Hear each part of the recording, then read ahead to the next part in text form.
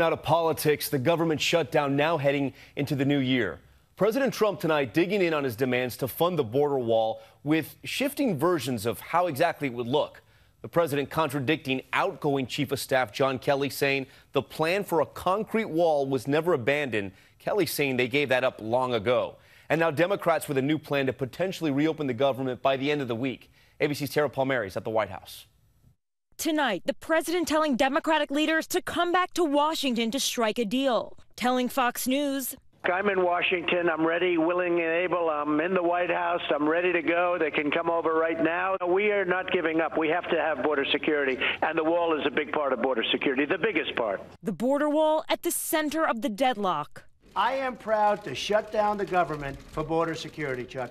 But his outgoing Chief of Staff John Kelly saying the administration long abandoned a concrete barrier along the southern border. Telling the LA Times, quote, to be honest, it's not a wall. The president still says wall. Oftentimes, frankly, he'll say barrier or fencing. Now he's tended towards steel slats. Today, the president seeming to fire back at Kelly's claims, tweeting, an all-concrete wall was never abandoned. Some areas will be all concrete, but the experts at Border Patrol prefer a wall that is see-through. Democrats are still puzzled over what type of funding package the president will accept. Senate Minority Leader Chuck Schumer's office telling ABC News one official says the White House is open to compromise. Another says they want $5 billion for the wall. The president's allies say no matter what form the wall takes, the real issue is tougher border policy. The wall has become a metaphor for border security. And what we're talking about is a physical barrier where it makes sense. In the past, every Democrat has voted for these physical barriers. It can't be just about because Trump wants it, we no longer agree with it.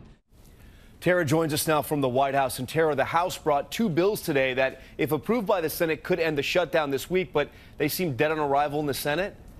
Tom, the bills do not include funding for a border wall, and Senate Majority Leader Mitch McConnell said he will not hold a vote on a bill that the president won't sign.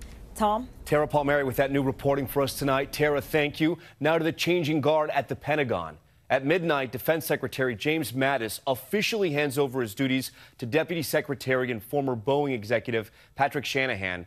General Mattis resigning over the disagreement to withdraw troops from Syria, among other issues. In his farewell letter, he tells Pentagon employees, quote, our department has proven to be at its best when the times are most difficult. Mattis urging them to hold fast. And tonight we have a new headline in the 2020 race for president. Democratic contenders already lining up, and Massachusetts Senator Elizabeth Warren taking steps to begin a presidential campaign, announcing a formal exploratory committee. She released a video targeting Wall Street and proclaiming America's middle class is under attack. The race could draw dozens of potential Democratic candidates. Hi, everyone. George Stephanopoulos here. Thanks for checking out the ABC News YouTube channel. If you'd like to get more videos, show highlights, and watch live event coverage, click on the right over here to subscribe to our channel. And don't forget to download the ABC News app for breaking news alerts. Thanks for watching.